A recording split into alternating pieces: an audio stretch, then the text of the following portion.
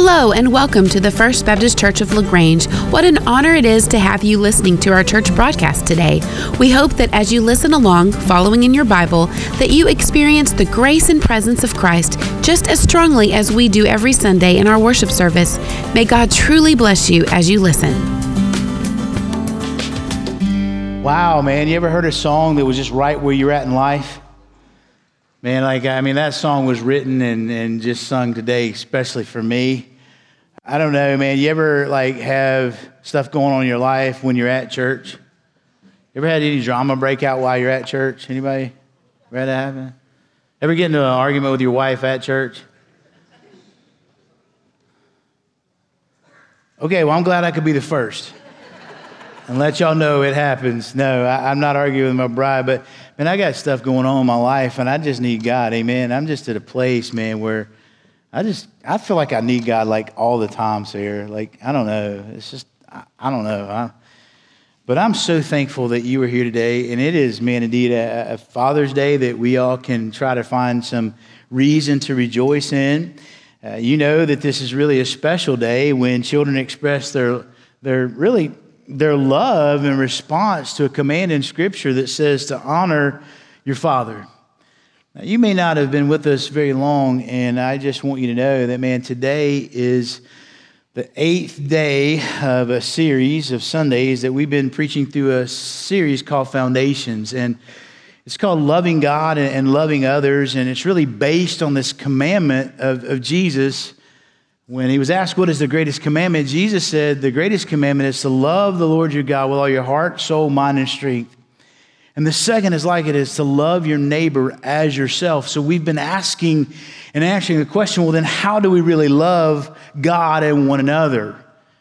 And we believe that we do that through meeting these one another's in Scripture. We're calling them relational needs. So we love each other by meeting the need of approval, because we are told to build up one another. We love God and love others by meeting the need of attention, because the Scripture says to care for one another. By meeting the need of appreciation, the Scripture says to give thanks and appreciate one another. We meet the need of acceptance, because the Scripture tells us to accept others as Christ has accepted us. We love and really love God and love people by meeting the need of comfort, because the Scripture says to comfort one another with the comfort which you have received from God, that you'll be able to comfort others. We talked a little bit about meeting the need of security. The Bible talks about living in harmony with one another, providing safe places. And then we also talked about meeting the need of encouragement, and that's building up and encouraging one another. Today, as you can imagine, we'll be on yet another one of those relational needs. Today, in light of it being Father's Day, we are going to talk about the relational need of respect. So we're going to start, and I know that many of you may not be comforted to know that I'm topically preaching, and 99% of the time I'm an expositor, and we just take a book of the Bible and go through it verse by verse. But for this series, we're kind of looking at this topic from a 30,000-foot view, and then we kind of get down to about 10,000 feet, and then we do about 5,000 feet, and then we get on the ground with heavy application of these needs. We'll start today in Romans chapter 12, and we're going to be in a couple of places today, but we'll be in Romans chapter 12, so if you want to turn your Bibles there, you can find that, and it'll be on the screen here behind me. So, Romans chapter 12, beginning in verse 9. I'll give you just a moment to turn there. Romans chapter 12, beginning in verse 9. The Bible says that love must be free of what, church?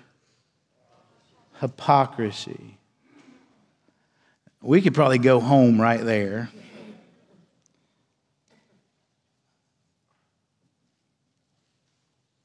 Then it's interesting. He says, detest what is evil, but cling to what is good. Here it comes. Be devoted to one another in brotherly love. Give preference to one another in honor. Not lagging behind in diligence, fervent in spirit, serving the Lord, rejoicing in hope, persevering in tribulation, devoted to prayer, contributing to the needs of the saints, practicing hospitality. So let's take this verse that we're kind of these verses, but really one in particular. Let's put it in its context. Because you know that context determines the meaning of a text. Context, what we would say in hermeneutics or the study of the Bible, proper understanding that context is king. I could tell you about how at the Southern Baptist Convention, some people that we had to disfellowship took some verses out of context. Therefore, it causes major issues, but I won't.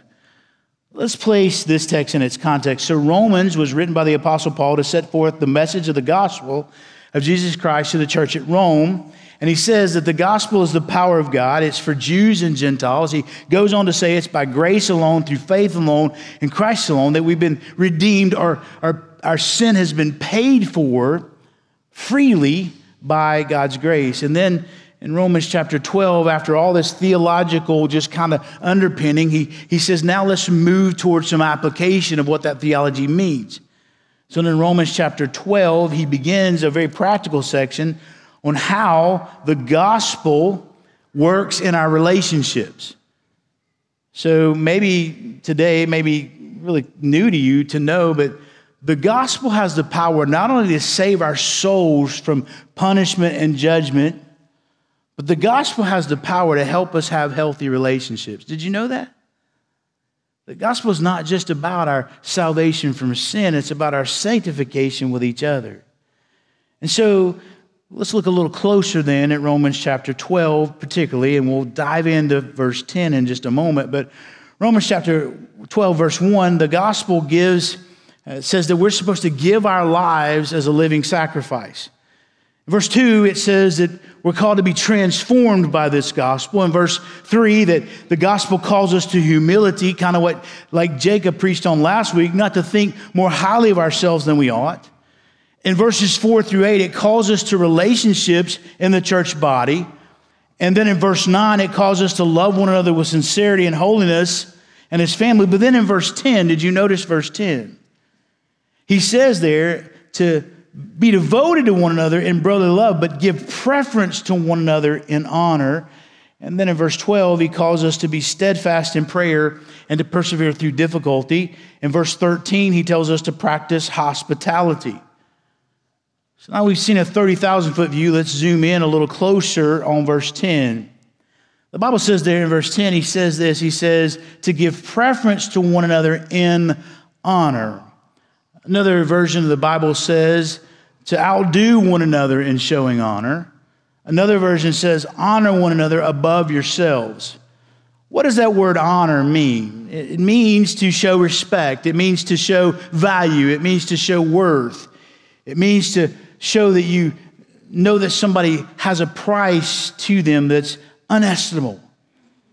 But what I want you to see and notice is that that admonition points out the relational need of respecting others. That when we give preference to one another in honor, that's called respect. Consider how different, though, that is from the culture around us, because our culture, specifically Western American culture, is really self-centered when you think about it. With the iPhone and selfies, we took on a whole nother idea of being self-centered. We're consumed with ourselves now. From TikTok to Instagram to whatever, it's all about somebody just promoting themselves. We're deeply self-centered. We're self-consumed. It's just all about us. We're self-promoting. Our culture's constantly doing this. In other words, the world has the mindset of put yourself before others. Make sure you take out everything you need to for yourself first, and then if there's any leftover, we'll deal with other people. But the scripture says exactly the opposite. What is true of our culture, we must also understand that we have a need of respect regardless of our culture. So the need for respect, let me just kind of define it for you. This, what the scripture is talking about, giving preference to one another in honor. Here's what this really means. The need of respect is met by valuing each other highly. It means that when I enter into your life, Sam, and I'm in conversation with you, that I understand that you are an image bearer of God, and therefore you have tremendous value.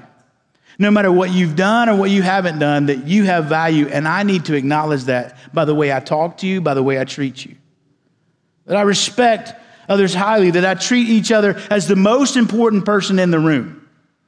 Can you imagine how that would transform our culture if we just treated everybody else as more important than we are when we're in a room?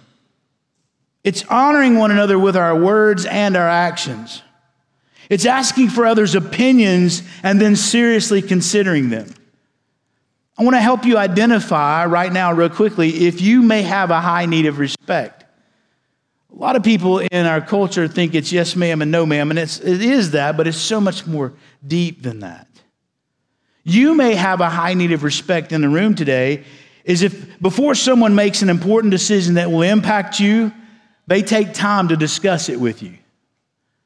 You may feel respected when your ideas and opinions are given attention. You'll ask, hey, where would you like to go? What would you like to do? How would you like to do this?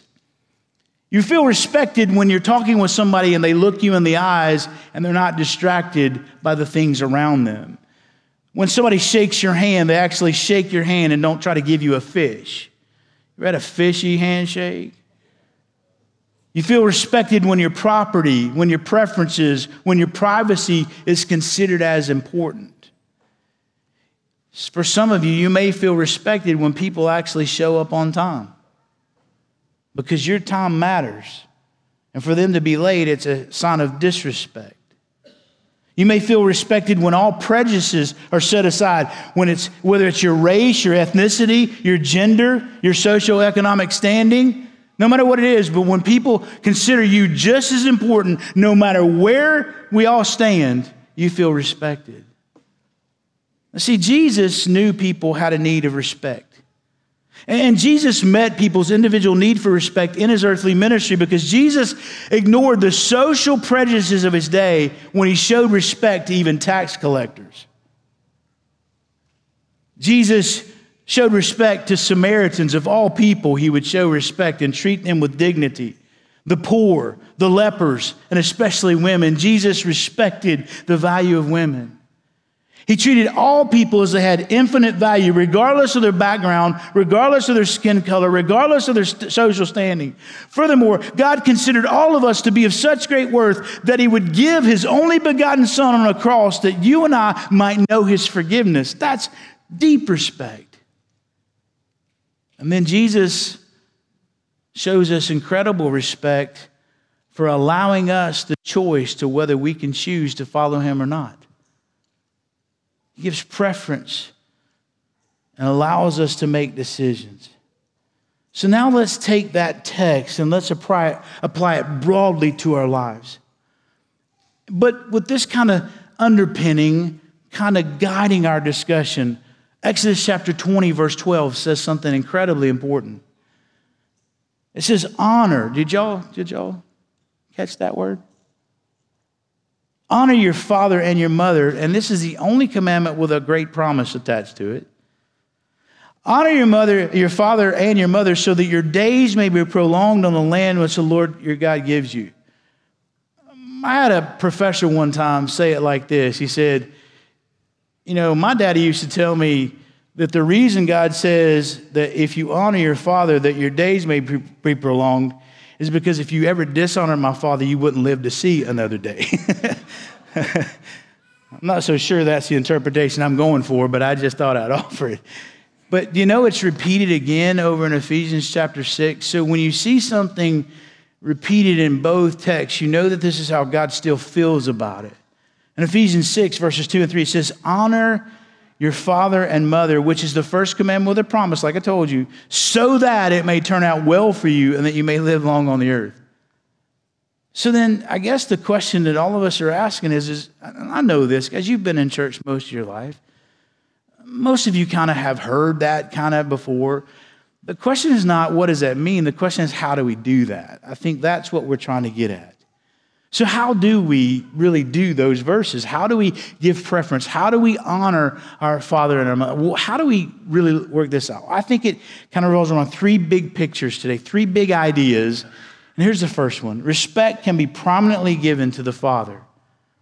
Notice it's capital F, Father. The Lord gave us a command in Deuteronomy and Matthew 22, again, to love the Lord with all of our heart. So before we can love others, we must first be loved by and then love the Father. Now, it's interesting, and I'm going to tie something to you together. You may not know where I'm going for a moment, but I'll bring it back together.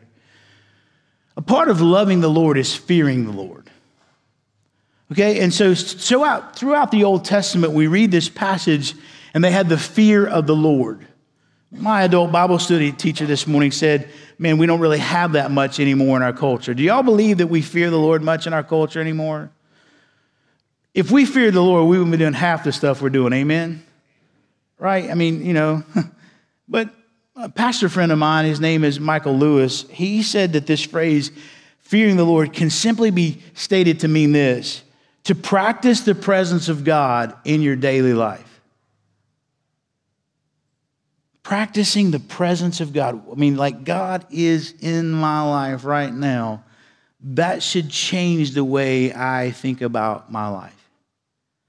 It's living with a reverence and an awareness of God. It's not this dread, is it like he's going to just zap me, but it's really an awe and amazement and understanding that he's holy and he wants me to be holy. But Jesus taught a revolutionary concept in the Sermon on the Mount that while we're to fear God, while we're to have this healthy reverence for God, we have to understand that on the back side of that is something that we can really fear him even more because we can trust him. We can trust God. And so then who is this God that we're to fear and trust and love? Well, he's described as a father in the scripture. Over in Matthew chapter 6, you don't have to turn there with me, but Jesus tells us that a relationship with this God is possible.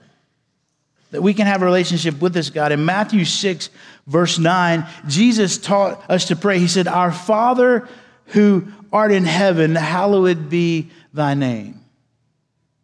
But then in verse 6, he says, "The Father who sees you in secret, in your prayer, desires to reward you openly." That's the kind of Father he is. In verse 8 of Matthew chapter 6, it says, he's the Father who knows what you need before you even ask him. I think that's where Justin was at this morning, his prayer. Lord, I'm so amazed you even know what I'm going to ask before I pray it. And then verses 9 through 13 in Matthew 6, he's a father with an amazing name. He has an unlimited kingdom. He has a sovereign will. He has a limitless supply to meet our needs. He's merciful. He's forgiving. And he offers protection for his children. And then in verse 26 and following in Matthew chapter 6, he is a father who cares for and is lovingly involved in the needs of providing clothing, food, and shelter in our daily lives. Matthew 5, verse 48, though, the Bible says this. It says, "Therefore you shall be perfect as your heavenly Father is" what? Say it. Perfect. Perfect describes something that is complete, it's whole, it's without blemish. It can also refer to someone who is blameless or has deep integrity. In other words, this means our Father in heaven is a complete Father in every way, in contrast to the incomplete and imperfect, filled with blame fathers on earth. So can I encourage you that no matter what kind of father you've had on earth, as it's been said earlier, your heavenly Father is perfect. He's perfect in love, and he's perfect in his acceptance of you. He's perfect in his attention, his care, his comfort, his encouragement, his security to you. But I think it's important right now that we stop and just acknowledge readily this fact. Your view of your heavenly Father has directly been affected by what's happened with your earthly father. There's a lot to unpack there. And I just want you to know that your earthly father may have given you a deep misrepresentation of what your heavenly Father is like. Let's go to the Word to find out what he's like, not go to what our experience was. See, for some, the visualization of Father is an always smiling, ready to embrace you, tender man who instantly promotes feelings of joy and acceptance. Some of you have that when you think of the word Father. Others remember the massive outstretched hand that seemed to pull a never-ending supply of just candy from his trouser pockets. That's what you think of when you thought of Dad. There's some here who, when you hear the word Father, it conjures up images of a scowling, rumpled brow and a disappointed frown that seemed to cut to the heart of who you were and left you deeply longing for his approval. Finally, there's some of you that may simply draw a blank when you try to visualize a father. Just like if we were to go to HEB and get some of that college-ruled paper, just a fresh pack of that college-ruled paper, and just flip through it, your memories of what a dad is are just as blank as the pages of that paper. The landscape of your life is just full of empty memories. There were no calls, there were no visits, there were no talks, no fun times, no traditions passed on, nothing when you think of the word Father. Yet, the truth of the Bible and the gospel is this, that no matter what kind of an imperfect father you've had on earth, you can be adopted by your heavenly Father today. And everything will change. You can be fully forgiven of all your sin. You can be accepted unconditionally by his great love into his family and to be cared for by him, because that's who your heavenly Father really is. So respect starts, first of all, in our hearts by honoring our Heavenly Father. That's where this whole thing starts. There's no way I can honor anyone else properly until I've first prominently given the honor that's due to my Heavenly Father. I want us to meditate just for a moment on who this kind of God is. In Isaiah 30, verse 18. In Isaiah 30, verse 18, it gives us a picture of this Father. And I want us to simply just meditate. I just want us to think about this. Like let this passage of Scripture just kind of marinate in your soul for a few moments. And then after you're done marinating, I'm going to read it and I'm going to let you marinate. Then I just want you to go before your Heavenly Father just for a few moments and just honor him today on Father's Day. Let's just start there. So Isaiah 30:18, it says, "Therefore the Lord longs to be gracious to you." The only way, and please, I am not trying to be disrespectful, but I'm telling you, the only way that word longs in the Hebrew, the only way that I can let you know what that word means to describe what my dog does with his ball or her ball. My dog longs for that ball all day long. Wants nothing else but that ball. Just throw the ball, get the ball, do the ball. It's just all about the ball. And in Hebrew, that word longs is that same word. He has such a deep desire in him that all he can really think about is being gracious to you. That's who God is. He's longing to be gracious to you. And therefore, he waits on high to have compassion on you. He's not in the halls waiting to judge you. The Bible says he's waiting. He's waiting to have compassion on you. For the Lord is a God of justice. And now how blessed are those now who, in light of who he is, long for him the way he longs for us. Would you do that right now? Would you just meditate on that and then just offer a prayer? Right now, here in the room, in your seat, right there, just offer a prayer saying, Father, thank you. I respect you. I honor you. Would you do that now?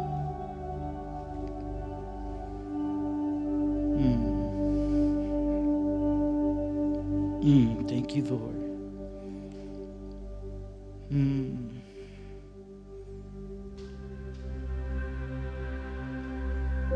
Thank you, Jesus.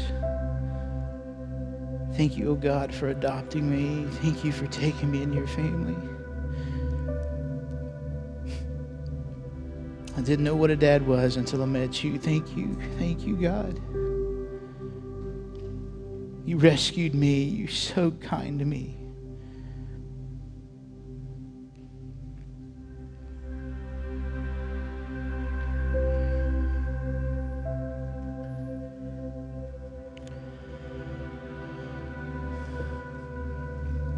So as we think about this today, first of all, I want you to see that respect can be prominently given to the Father. Let's kind of flip to something else real quickly. Number 2. And that's respect can be personally gained by fathers. Respect can be personally gained by fathers. I think all of us have a God-given desire to honor fathers in our lives. I think that's kind of built in. If you're like me, I think all of us have longed for a father figure to set an example for us, to give us wisdom, to lead us, to protect us, to provide for us, to pass on what it really means to be a man. Yet sadly, 1 out of every 3 American children will live in a home where their biological father is not present. Unfortunately, many sons and daughters have never received the blessing of a father. 24 million children live without fathers today. This is not an indictment. I'm just giving some information because I've got hope. But many dads have simply failed to step up to the plate and be the fathers that God's hardwired you to be. Some have missed the mark simply because of selfish choices. Some because they followed in the steps of their own fathers. But I want to show you a verse that may impact your life like it has mine. Proverbs 17:6 says this: grandchildren are the crown of the old. Can I get an amen? Amen. And grandchildren are just cool. But I want you to read the second part of this verse. And the glory of sons is their fathers. One commentator said about that verse, he said, behind this apparently innocuous proverb is a profound assertion of the psychological interdependence of the generations. Elders derive a sense of pride from their descendants, and children get their self-worth from their parents. On the other hand, one generation can cause shame and a sense of worthlessness in another. So true. Did you notice that the text said, the glory of children, the glory of sons? In the Hebrew, the word glory speaks of pride, beauty, splendor, and fame, honor, ornament, decoration, beauty. It's multifaceted in its meaning. It speaks of the reason for cheerful boasting and confidence. For a child, what is the reason for cheerful boasting and confidence? What is the reason of a child to have glory, to be talking about pride and beauty, splendor, fame? What is it? The Bible says that it's their fathers. And this speaks of godly fathers who are devoted to loving the Lord with all of their heart and then living the law of God from their heart. Now, this is indeed a challenge to me as a father. If you've ever read my biography or something that's on the website, or you just read anything about me because you're curious, a lot of people do that, by the way, when they're finding our church. One of the things I try to make specifically clear is I desire to be a father whom my daughters can take cheerful confidence and boastfully have pride about.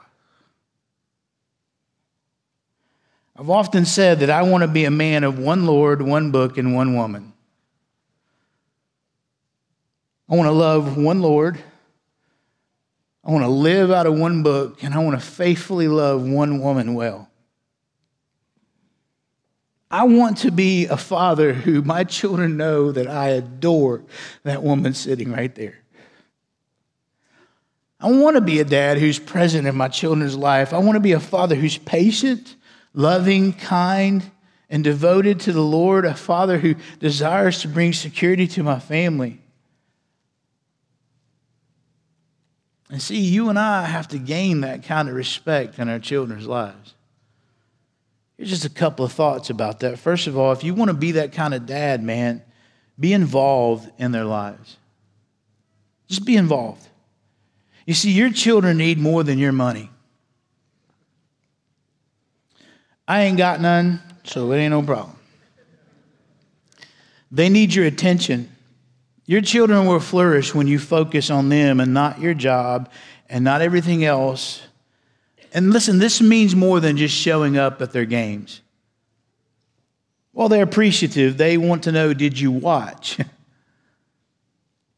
Children need your heart knitted to theirs as they make choices and as they hammer out their character. They need you to know what's going on in their lives, no matter how many times they tell you they don't want you to know. They really do want to know. They need you to help them think about the clothing they wear, the type of person that they date, and the peer pressure that's just encompassing them everywhere they go. They need you to be involved in their lives. And when you're involved in their lives, you gain their respect. Secondly, be emotionally supportive in their lives. I probably could say this because I have 7 daughters. I live, if you don't know where I live, I'm going to tell you today, you find Lake Estrogen, and my house is on the bank. I'm telling you, it's right there. Come see me sometime. But you got to be emotionally supportive in their lives. I mean, how often, and this is not a question to make you feel bad, it's a question to make you think. But how often do you tell your children that you love them? But more importantly, how often do you tell your children that you forgive them? Your kids should hear those 2 words so often that they have no idea how many times you've said it. Another way to give your children emotional support is using the power of the printed word. Letters and notes are tangible reminders to your children that you love them and care for them. Young children, trust me on this, especially will treasure your handwritten notes of affection. Be willing to listen to them when they're emotionally distraught. Cry with them, comfort them, grieve them, validate their emotions. Don't just tell them they shouldn't have those emotions. Validate them and work through it with them. Just be in that moment emotionally with them and fill their emotional tank with your care and your love. And when you do that, you become worthy of their respect. There's a passage that's guided my life as a parent, and this is something that I prayerfully just desire for my daughters, and I thought maybe you could benefit from it. Psalm 128, verses 1 through 6. Blessed is everyone who fears the Lord. It starts there, remember? You got to fear the Lord and love him and love his word, who walks in his ways. And when you eat the fruit of the labor of your hands, you will be happy and it'll go well for you. Your wife will be like a fruitful vine within your house, and your children like olive plants around your table. Behold, for so shall a man who fears the Lord be blessed. The Lord bless you from Zion, and may you see the prosperity of Jerusalem all the days of your life. Indeed, may you see your children's children. Peace be upon Israel. Can I be honest with you? That's a question. Well, you didn't expect me to lie to you, did you? I am not a perfect father. And it's easy for people to think that because I'm a pastor, I've got this all figured out. Can I tell you that I fail horribly at this? Many times I fail to meet my daughter's emotional and relational needs. I fail to meet my wife's needs. And I'm going to tell you, man, I've been doing this for a long time with kids, and I still feel inadequate as a dad. Do I have anybody in the room that just remotely feels that way? Thank you, guys. Man, let's form a club, Inadequate Fathers Anonymous or something. If I could only be a good dad, Thanks, baby. I love you.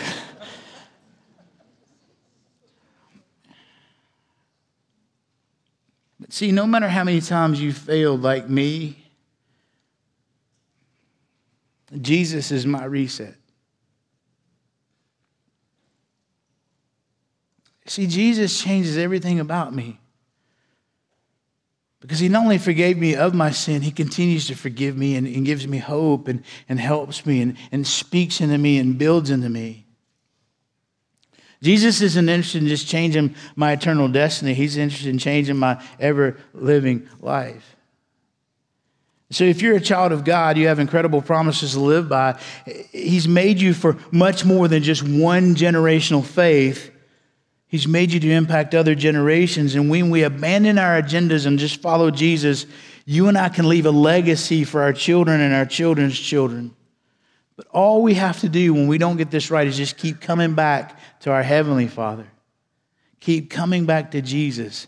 And when your children see that you just keep going back to Jesus to get this thing right, you will gain their respect. So we looked at respect can be promptly given to the fathers, respect can be gained by fathers. Thirdly, here's where you probably came for today. Respect can be practically given to fathers. The text says to honor your father. It's the command of Scripture, and it requires faith to obey that. You need to know that.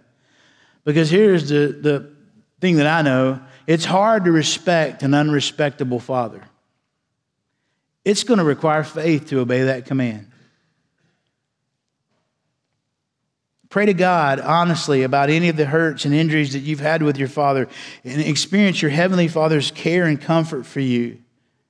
Express to your father then out of that saying, man, I've got this right with the Lord. He's healed me. Then you're free then to turn to your father who may have even caused that pain and offer some words to him that may give him life. Here's what I've figured out in life. Most fathers do what they do because they never got something in life. And if you, the Christ follower, may be able to get it right with the Lord and experience His, you may be able to change your father's eternal destiny by simply just giving him something he never had. Let's remember that honoring fathers is close to the heart of God. Remember Exodus 20:12, it says, honor your father and your mother, right? Remember that? His command is radical in an age, listen to me, where we're encouraged to look backwards, to blame our dads, to throw stones at our dads, and to find fault with our dad. See, instead, the Lord's heart, just like it is for you, He wants us to appreciate them and to esteem them as parents that have been created in His image who are going to fail and who need our forgiveness. So let me begin to wrap this up for a moment and tell you this. What are some practical ways to do this? This is not rocket science. And I promise you, you could have probably come up with something better than I did. But here's a shot. Spend time with your father on his agenda and not yours. That simply may mean calling him on a regular basis. It may mean watching football when you don't want to. Hint, hint. That's to my kids.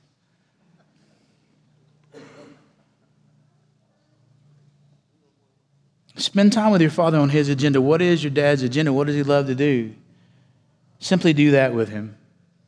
It's a way to honor him. Secondly, honor your father through handwritten letters. I know we live in an iPhone generation. That's why this means all the more.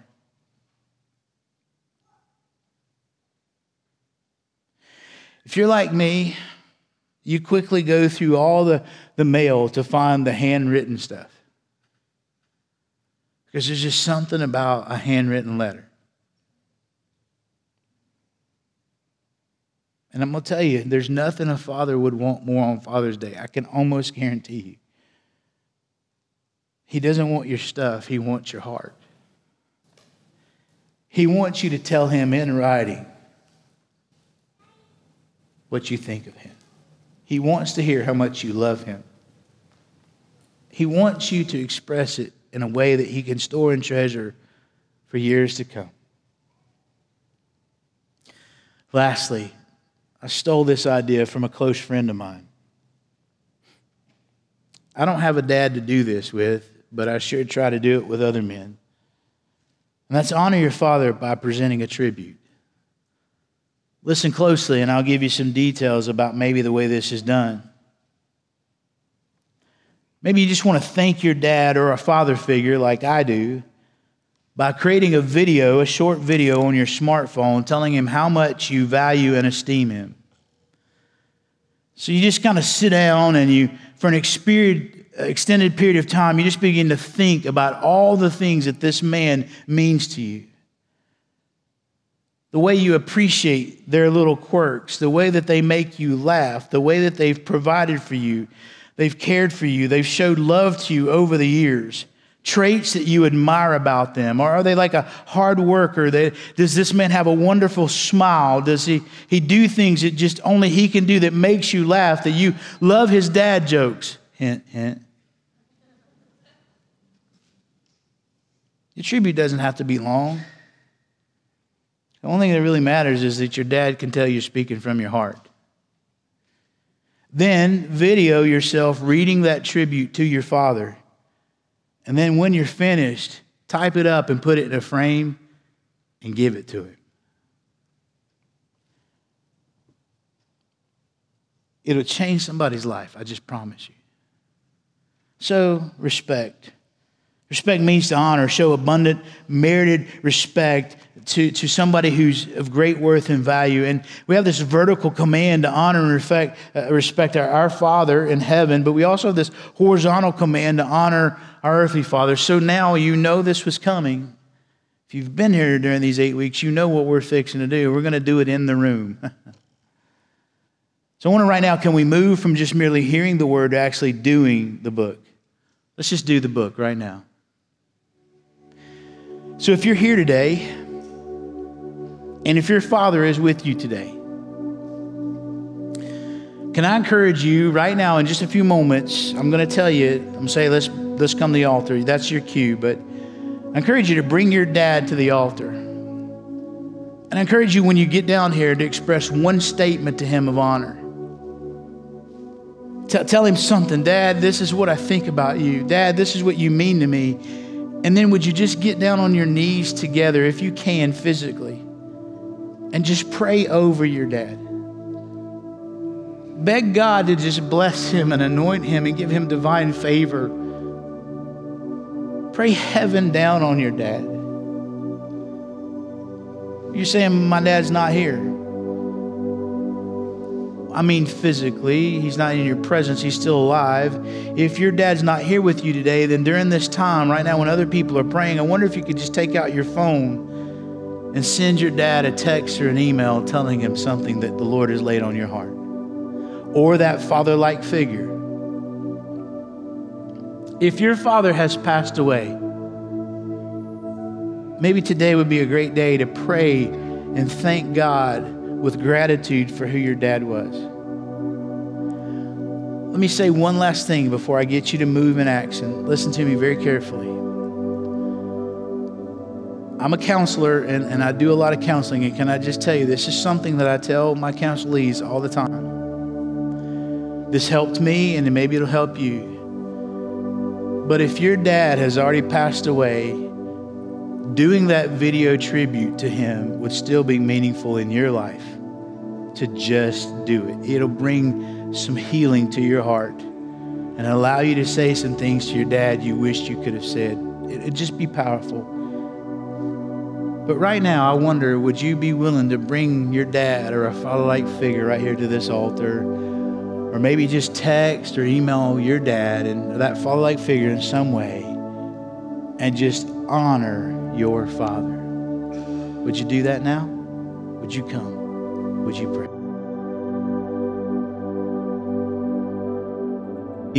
We love you today. Just want you to know that.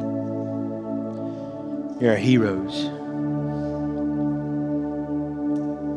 So I wonder if our band would kind of come. We're going to move into a time of invitation, but before we do,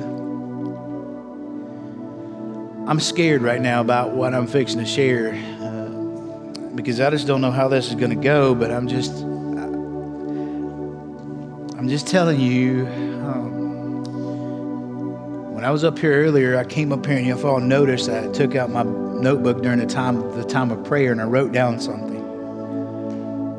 And that's because the Spirit of God has, boy, this kid's crazy. Y'all can stone me, I don't know, but I'm just telling you, God spoke to my heart and said, somebody in this room has to hear what you're fixing to say.